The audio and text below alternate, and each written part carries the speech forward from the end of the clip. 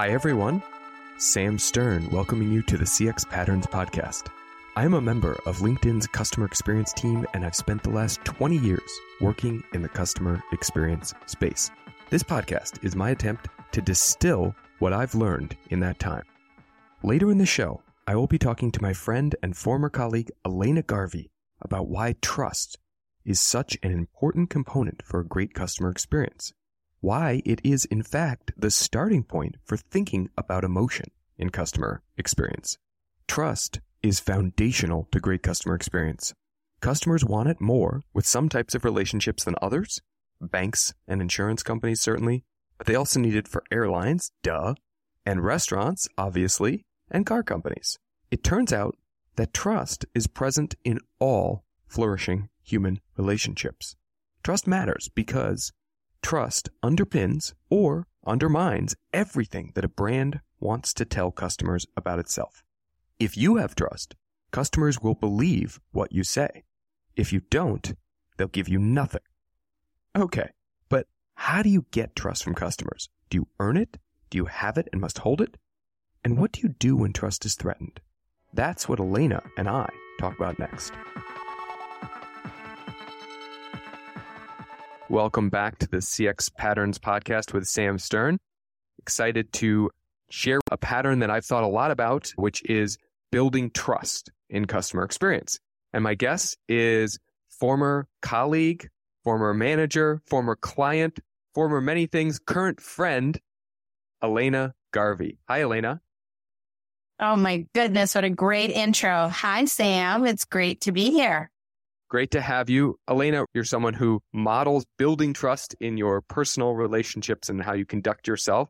And I know you've thought a lot about it with regards to customer experience. A little bit of background is important here. I bet our listeners know this, but just to recap, an experience has to be effective, it has to be easy, and it has to have an emotional component. And what research has shown consistently is that the emotions you associate with the experience are the biggest factor in determining whether a customer had a good memory of that experience, a good perception of it, or a not so good one. And the foundational emotion is trust. It really dictates whether a customer is going to stay loyal and expand their relationship with a company or not. And therefore, trust is the basis for whether a company can grow its revenue because it has great customer experience, can increase its profit margins because it has great customer experience, or not, and suffer because it does not have a good customer experience. So that's why trust matters. That's why we wanted to talk about it. Elena, can I ask you to define trust? How do you think about trust as a concept? So as I was thinking about the most fundamental definition of trust, I think it comes down to believing that you will come through with consistency, you'll be reliable, you'll be honest, and you'll essentially do as you promise. So it's about that consistency and knowing that you have my interests at heart. I think that last concept, knowing you have my interests at heart, this is often defined as customer advocacy. And what I think is so valuable about customer advocacy is it's something you can measure. It's something you can ask customers. Do you believe that I'm placing your interests, customer, over my interests, company? And that sounds a little naive, ignorant perhaps, that a company would ever not prioritize its own interests. But again, I want to go back to that initial concept we talked about with the value of customer experience in a business value sense, which is if you deliver a great customer experience, you see faster revenue growth, you see higher profit margins. And so having customers believe that you are advocating on their behalf so that they trust you means that your business growth, your business results will be there. So Elena, there's two models for trust. Can you share those with us? I think this applies in personal relationships and it also applies in customer and business interactions. And the way I think about it is as follows. In some instances, people grant trust up until a point that that trust is broken, at which moment you take the reins back and you say, you've lost it. The second model is you have to earn my trust. So I don't know you. I don't know if I can trust you, but through some manifestation, you will earn the right to get my trust. And so I do think that it is something that all of us employ depending on the situation. And it is something that companies need to be aware of and operate with a certain sense of obligation, responsibility, consistency, and focus, because trust is not a constant. Trust is not a permanent social contract, if you will, between a customer and a brand. It is something that is constantly reevaluated and has to be invested into on both sides. I like those two models, especially because I think you can, as a brand and with certain customers or with certain types of interactions or products, you can think about, are you more likely to have the trust built in? And let's say it's because you have a great brand or because you're the market leader versus, let's say you're a new entrant to a category. The customers in that market may not trust you the way they would have for a different type of product. And there are certain categories in certain industries where trust is not as guaranteed. And you want to be showing it, demonstrating it from the jump.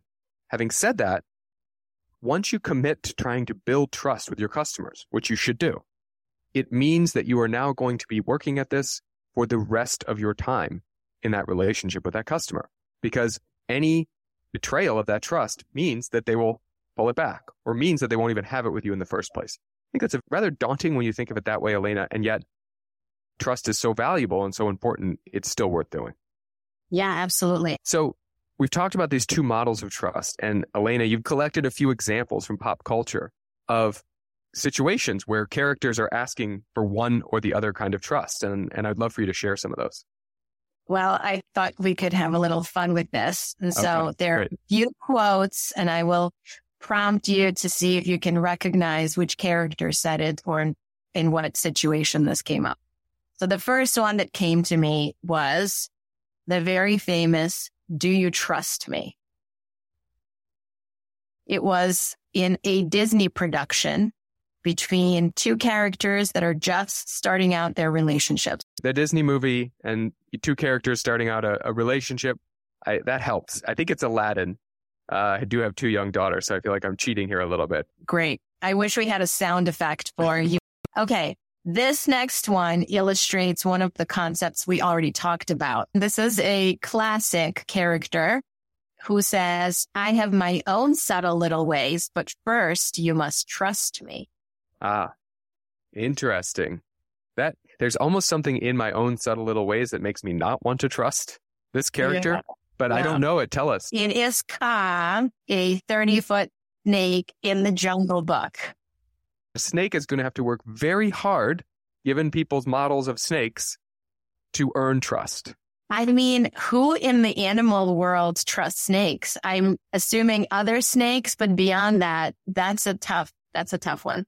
Yes. Do you have one more for us, Elena? Okay. One last one, and I'll tell you, it comes from the Lego movie, and the line goes, "Hey, everybody, you don't know me, but I'm on TV, so you can trust me."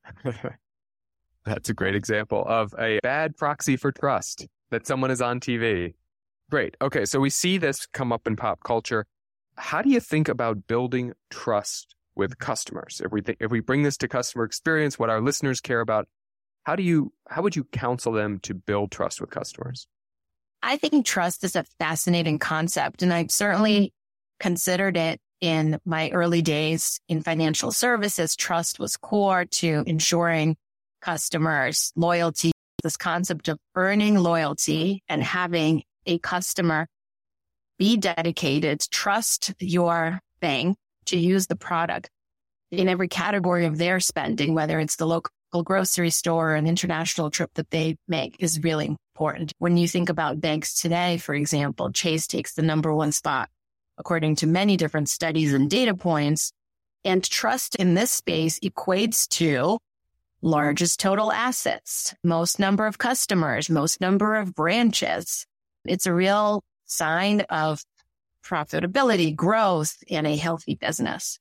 But it's a very different definition and manifestation in other industries. And as I think about social networks and reflect on the experience that Meta or Facebook had gone through with data breaches and lack of accountability for content being promoted through the platform, it certainly eroded the loyalty and the trust of their users, of their members. and caused a significant degradation of that brand and the performance of the company. And I think about other organizations such as LinkedIn that place real emphasis on trust and hire many professionals into different functions of the organization to look after trust, whether it's identity verification to make sure that you're dealing with real people, real companies, that you're seeing relevant ads on the platform, that the jobs that are being put up are not fake jobs. It takes a lot of effort for sure, but it definitely reinforces that bond, that expectation that members, users, customers have, and the trust that they place in you looking after their interests, not just being there to run this fly-by-night operation. Yeah, those are good examples. I think in particular, the idea of how you look after your customers' data, what you do with it, how you protect it in the social media platform space is their version of, are you looking after my money in the financial services space? Are you advocating on my behalf? Because your data is the currency of those platforms. It's a nice analogy. The other thing I wanted to highlight here, Elena, and I'd love your thoughts on this as well, is we're talking a lot about behaviors that build trust or that maintain trust. But then there's inevitably going to be incidents where trust is threatened or lost entirely. One of my favorite positive examples of this, going back all the way to 1982, so 40 plus years ago here, the Tylenol pill scandal, where it was actually a lone actor had tampered with some Tylenol bottles to make it look like it had been Tylenol's fault. And Tylenol raced into action, took responsibility, pulled all their product from every shelf, even though this only happened in one location, as it turned out, and accepted the responsibility for fixing that. And Tylenol came out of that looking like a responsible company that you could trust. What I love about that example is that Tylenol actually had more trust as a result of that because of how they handled that situation. And so I do want to stress this, that as you think about your brand and you think about your customers, if you mess up, you still have a chance to rectify things by how you handle it and how you take responsibility. And so service recovery, this is where this important concept from customer experience comes in. Graceful apologies, clear communication to your customers, and transparency. These are things that in a crisis situation can maintain or restore trust with your customers. That is a really great example and goes back to the earlier point you made on customer advocacy. Whether we believe it or not, companies' core objective is to do what's best for their customers, not just for what is clearly in the interests of their bottom line today. I am sure that it cost Tylenol a lot of effort, a lot of time, and many dollars to pull all of that good product off the shelves. But it was important that they acted with speed, with clear focus on what was the right thing to do and how they lived their values of looking after their customers in that moment in time. And that paid off for decades. Yeah. And I like that you talked about speed, because I think that's also matching the urgency of the situation. If they'd sort of laid back and say, well, we need to figure this out and come up with a crisis plan. Well, people are dying. You need to act now. So clear off the shelves and do so immediately. Assure safety first, and then we'll figure out what actually happened here. That's the right way to think about it. The urgency has to match the context and the situation that you're in with customers. Elena, any final thoughts for us on trust or building trust with customers? Absolutely. I'm going to quote the former CEO of LinkedIn, Jeff Weiner, who was very famous for saying trust equals consistency over time. And I do want to add, in addition to consistency, it is about reliability. It is about honesty. It is about doing what's right. Clearly, as we started this episode, emotion is a core contributor to our decisions, to whether we choose to do business with someone, to whether we choose to stay in a relationship with another human being. And unless we invest in that on a continuous basis and we bring that concept of authentic care for the other side, not just our own interests, the whole thing falls apart. But it is so well worth the investment. It is so well worth the consideration, the prioritization, in order to build those relationships, in order to ensure your long-term success, your profitability as a business, it is really the underpinning of everything else that comes from it. So do it. Very well said, and a call to action. Thank you, Elena. So, as Elena highlighted, some customers will trust you until you prove you don't deserve their trust, while others will need you to prove that you are trustworthy. This is different for different people, but also for different contexts, different industries, different brands. If your customers like your brand, your products, your services, they are more likely to try a new product in a new category from you. That's the power of trust. But even if they trust you, there are situations that will challenge that trust.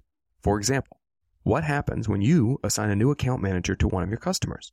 They may be willing to give them a chance. They won't trust them as much as their old account rep, and they'll be vigilant to see if your company is still deserving of their trust. In fact, that new rep has to defend and likely earn back some of the trust for your company. The big challenge with trust is that it grows slowly and can evaporate quickly. 100 good interactions might have built the relationship up into one of trust with your customer, but a single bad interaction can wipe away that goodwill. Think about that ratio. Maybe it's not fair, but it is human nature. You can probably think of a time when you yourself were quick to give up on a company that you had previously had a good relationship with. What should you, as someone who cares about your company's predicament with trust and your customers, do about this? It might feel like you have the CX sword of Damocles hanging over every interaction. Get this interaction wrong and it could be the last one with this customer. Well, despite the seeming inequity of the trust equation, you have to keep pushing for trust. Building trust slowly over time and nurturing it once built is the work of all great customer experience companies. It combines many of the foundational customer experience work that your team is already tackling. Trust is about transparency, which the best companies accomplish by using plain language.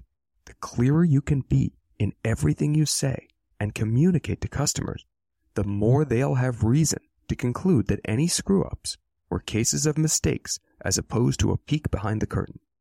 And when you do make mistakes, trust can be defended or saved with a graceful apology, a graceful service recovery, like we talked about with the Tylenol case. A timely apology reminds your customers that this one bad interaction is an anomaly rather than a new pattern for them to take note of. Humans like to be right, and so if your timely, heartfelt apology allows them to go back to their old perception of your brand as one that they trust, that's a happy outcome for your customer. So remember, building trust with your customers is a lifelong commitment. You must show up every day, aiming to live your values, keep your promises, and correct your mistakes. Thanks for listening to the CX Patterns podcast. If you follow me on LinkedIn, you'll see the newsletter that accompanies each podcast episode and contains all of the details and links that support the information shared during this episode. It also includes a full transcript. The newsletter is also a great way to share this episode with someone else. Do you have feedback? Well, this is a podcast about customer experience, so you know I'd love to hear from you. Connect with me on LinkedIn and share your questions, comments, and thoughts. If you want to support the podcast, share it with someone, rate it, review it, all the usual stuff. Thanks to my colleague Emily Tomer for creating the CX Patterns logo, and to my friends Moon Island for the music. That's all for now. I'll be back in 2 weeks with another customer experience pattern.